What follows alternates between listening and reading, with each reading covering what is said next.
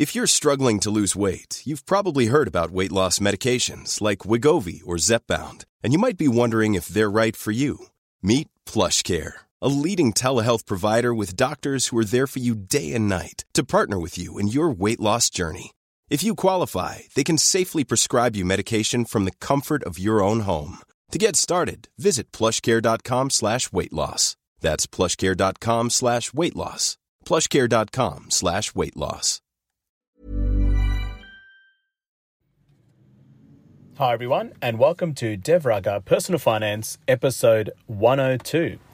And in this episode, we will discuss the concept of dividend reinvestment plans, or DRPs, and also the concept of fractional shares. Thanks to Alan, who asked me about this question via Facebook, and he suggested that I make a podcast episode on these topics.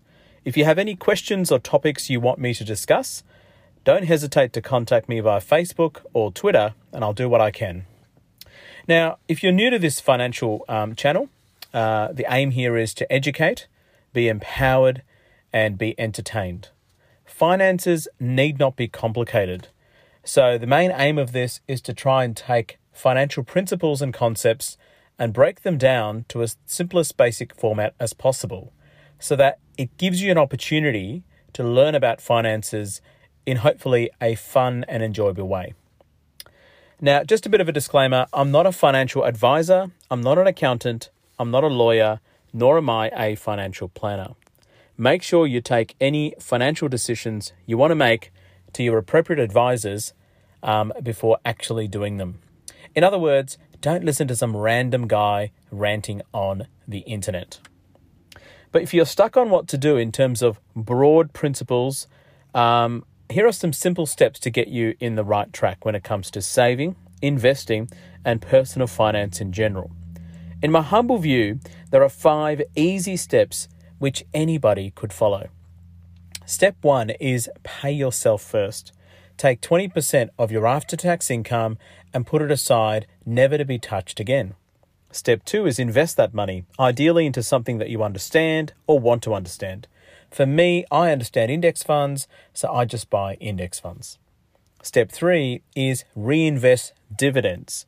The power of compounding by reinvesting dividends over the long term is phenomenal. Step 4 is do it for the long term. Not just 5, 10 or 15 years. I'm talking minimum 20, 30 or 40 plus years. The longer you do it, the better it is for you. And step 5, my favorite, is to try and automate any of these steps as much as you possibly can. Now, if you did these 5 simple steps over the long term, you're likely to end up with more money than you'll ever need. Remember, money is just a tool. It doesn't bring you happiness. Use it as a tool to make your life a little bit better, but most importantly, to make the lives of people around you a lot better.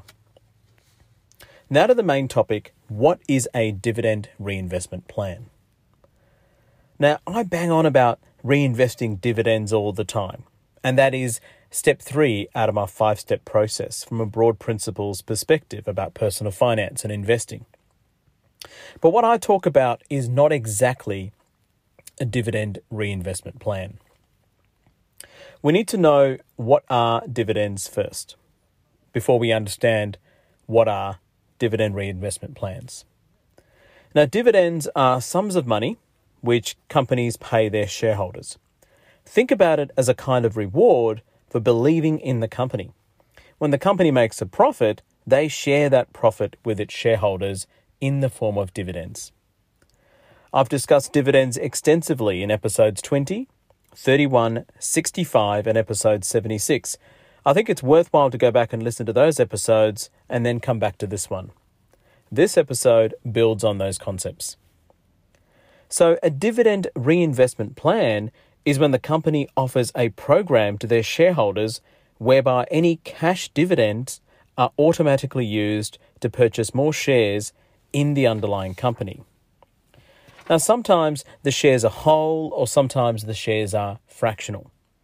Fractional shares just means if you don't have enough dividends to buy a whole number of shares, they will still allocate a portion of one share with whatever remaining cash dividends you have.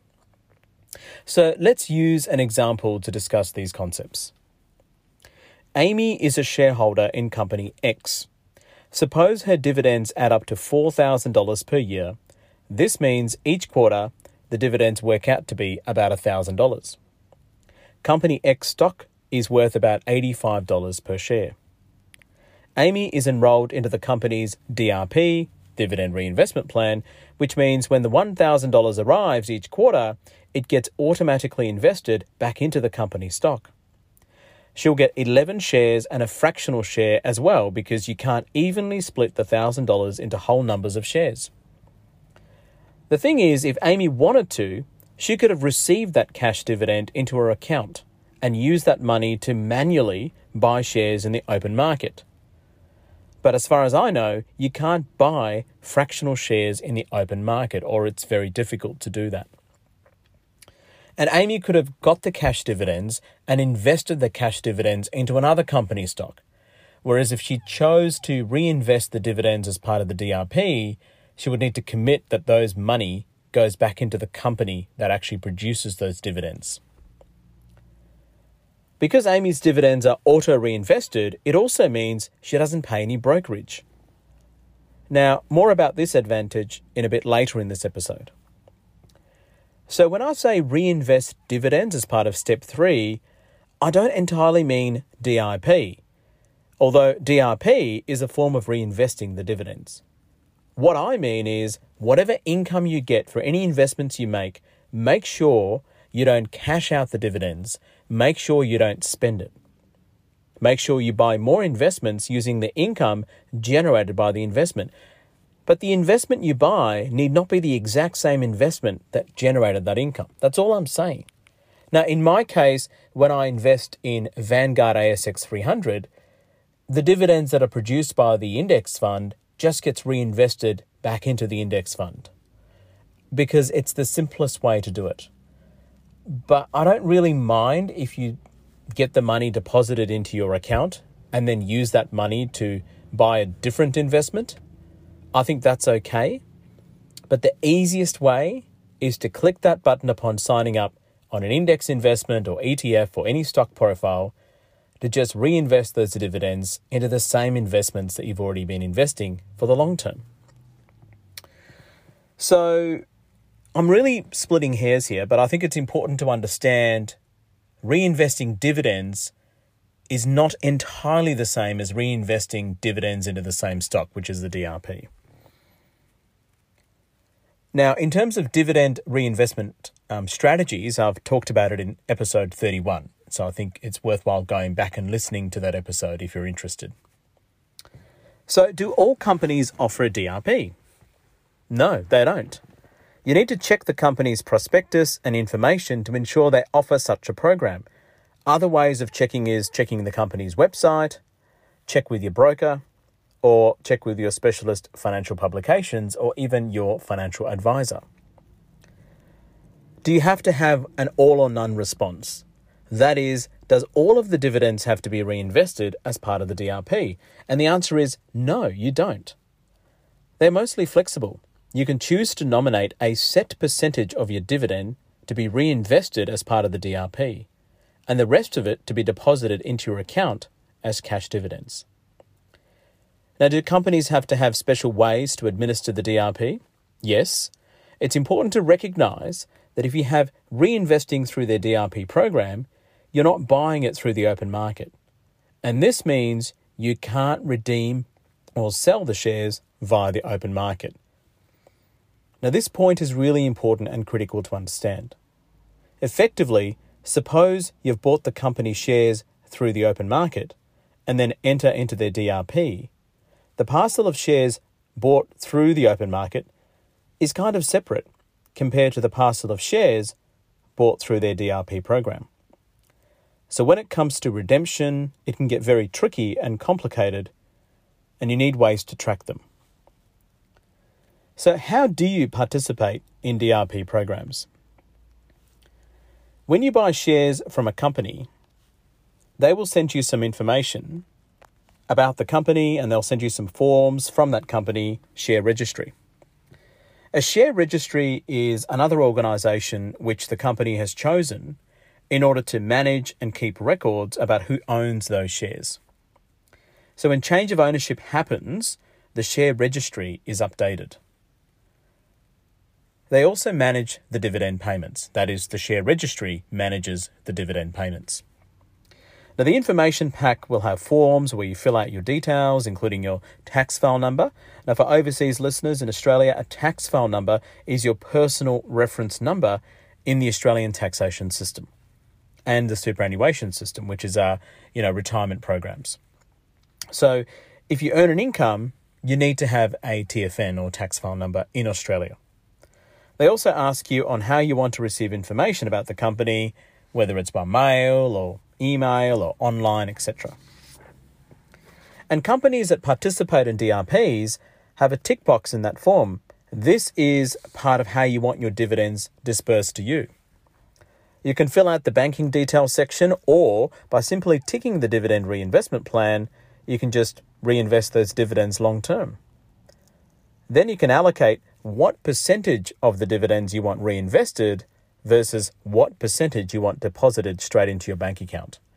Now again, I don't cash any of my dividends. All of my dividends just get reinvested back into the index fund. It's simple, it's effective, and it's easy. And it's automatic. So is a DRP a compulsory program? No. It's a voluntary program. It's an opt-in and opt-out program. You can opt in and opt out at any time, and this makes it flexible based on your own personal situation. So if you feel you need the money, for example, during your retirement, you can opt out.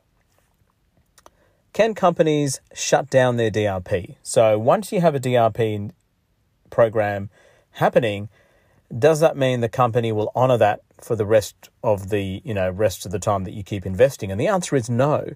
They can shut it down. In fact, this did happen in 2008 during the GFC when Telstra shut down their DRP program. And in fact, they shut it down for a number of years and then brought it back in 2015. Having said this, whatever dividends which are being invested are not affected. So they're not going to ask you to, pay back those dividends. Now, if a company offers a DRP, the power of compounding is amazing. It's a great way to automate your reinvestment. You don't have to think about it. It gives you peace of mind, knowing whatever happens, the dividends keep rolling in and get reinvested forever. But you need to make sure you tick that box. I need you to look for that box. So let's use an example. Amy owns a company called Company X, and its stock is worth about $100,000, with each share worth about $100. So she owns about 1,000 shares in the company. The dividend yield is 4%. And in the first year, she gets $4,000 in dividends, which gets reinvested. Let's assume the stock price doesn't improve to make things a little bit simple. At the end of year one, she now owns $104,000 of stock because she's received $4,000 in dividends, which is automatically being reinvested into her stock portfolio.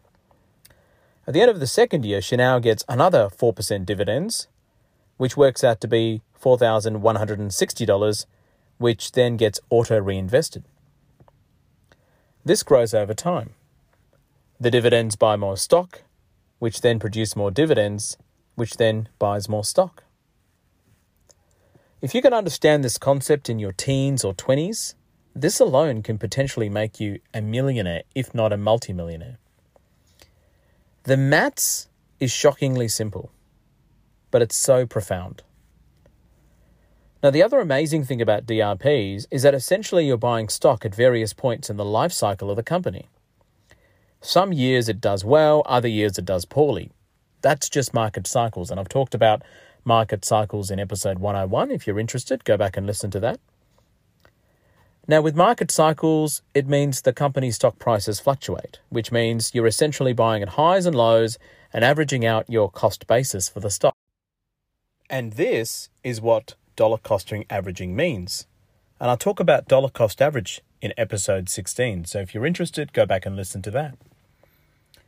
Now, do you pay brokerage when dividends get reinvested?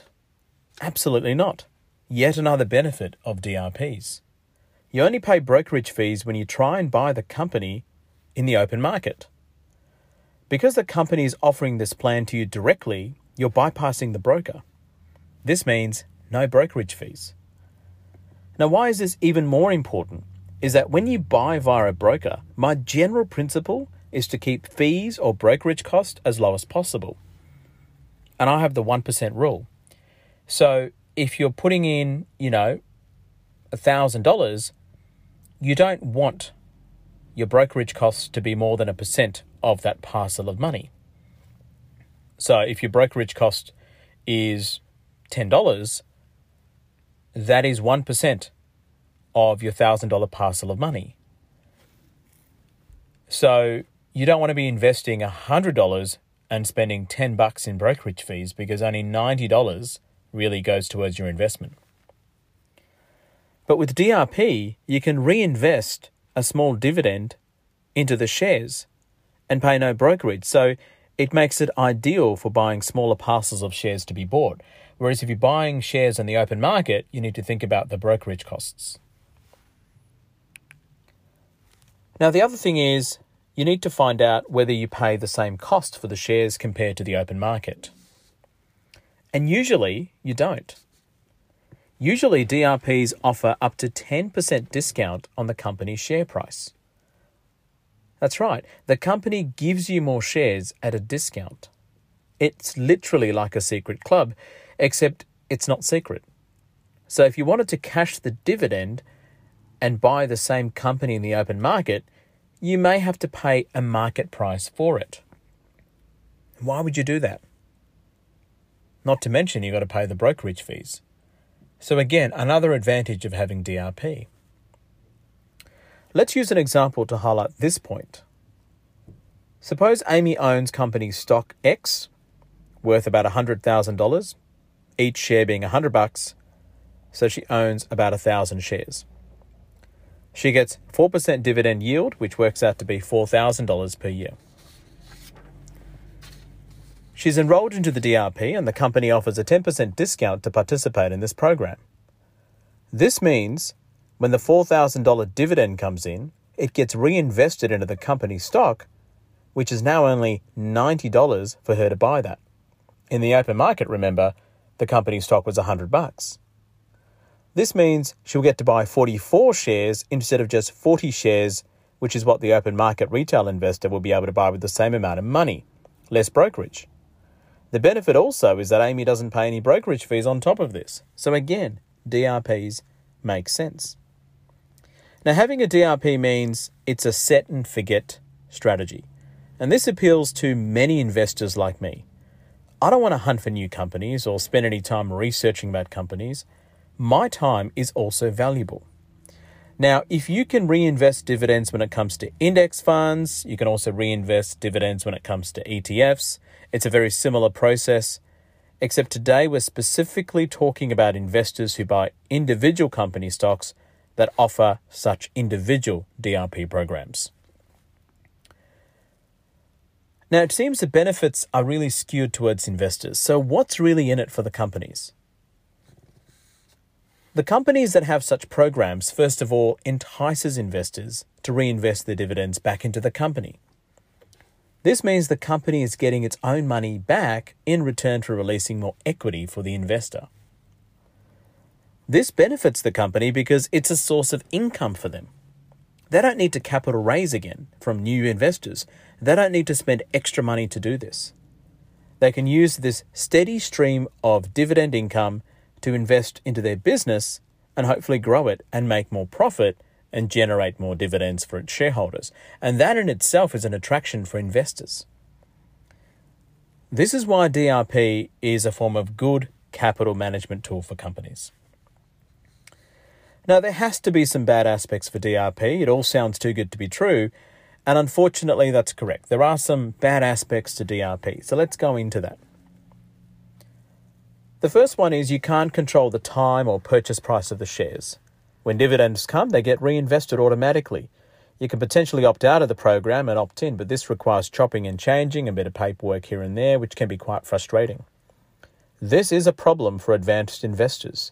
And personally, I'm not an advanced investor, so it wouldn't really bother me that I'm able to just keep reinvesting those dividends.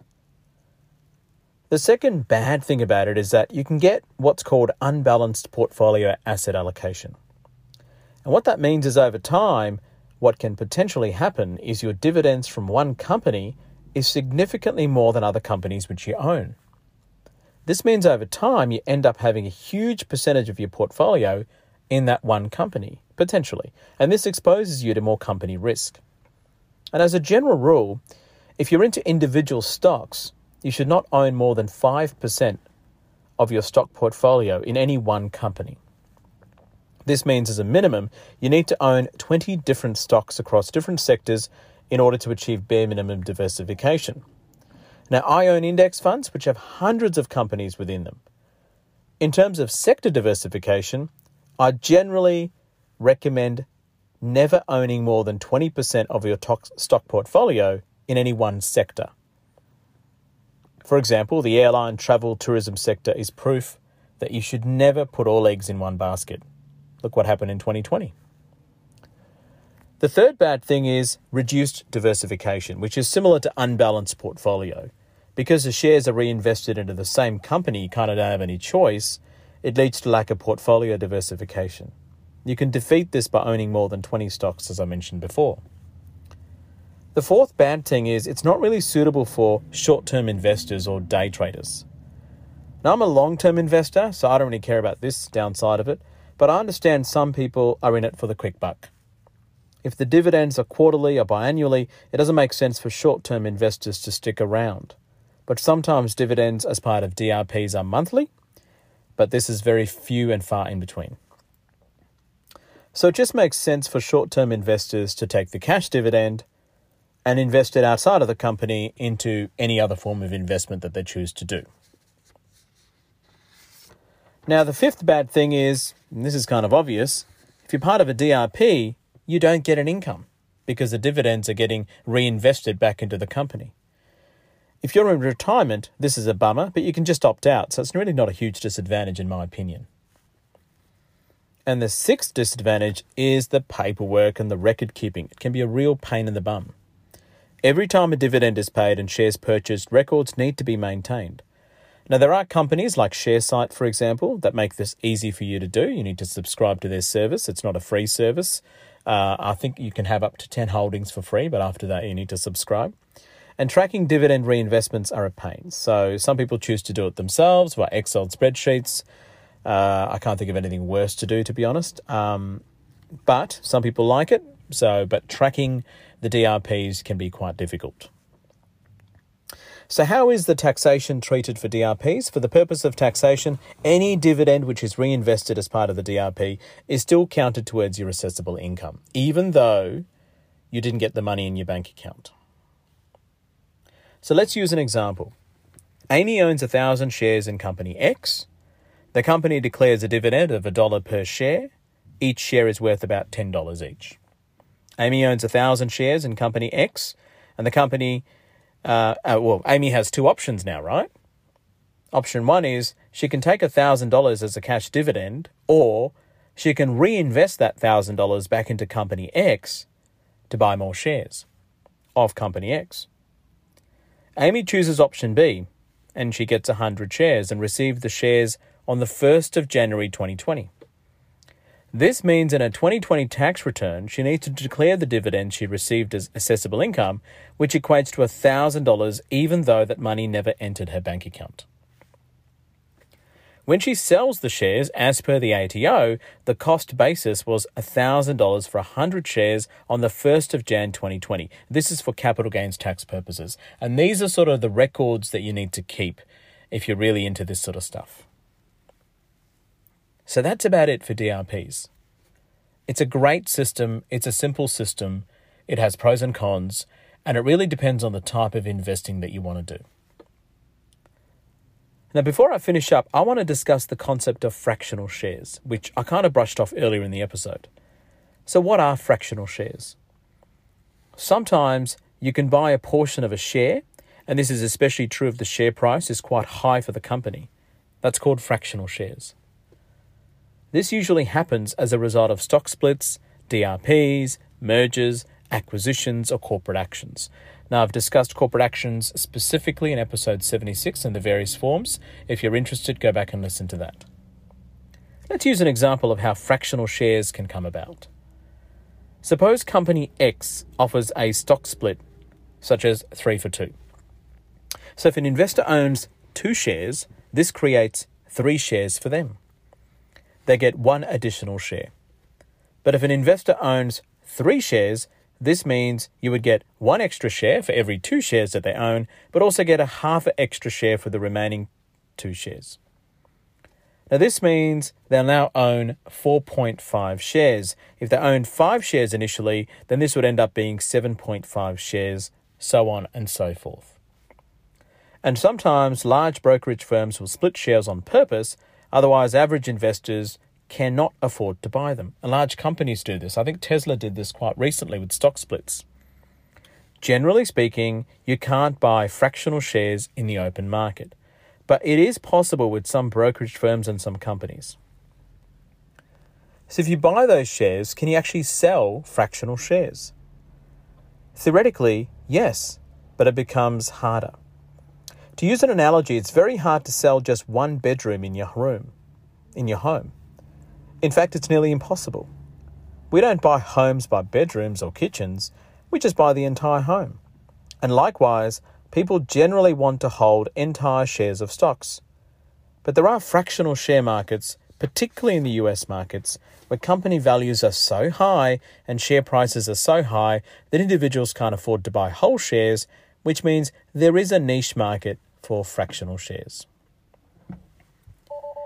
That's about it for fractional shares. Likewise, sometimes in index funds you can get fractional units. You can research about it. It works very, very similarly. That's about it for this episode about DRPs and fractional shares. Thank you very much to Alan for an interesting topic suggestion, and I hope this episode provides some insight into dividend reinvestment plans and fractional shares. Please make sure you give me a 5-star rating on Apple Podcast or any podcasting app you're using. It really helps promote the podcast so more people can download and listen to it. It is a free podcast. You don't have to pay for it. It really does help the podcasting algorithm so others can find me. And it has an effect on Google too. So if you Google Dev Raga Personal Finance, I think this podcast comes up first. And if you really want, leave a review too. Reviews will be read in an episode. And in that theme and on that note, I was contacted by a registered nurse recently who's now 4 years into their nursing career. And this is what they told me. Hi Dev, I'm 4 years into my nursing career and have a high savings rate during that time. Then I found your podcast and noticed some of the things you talk about are things I already do. I did not know what I was doing was actually anything formal.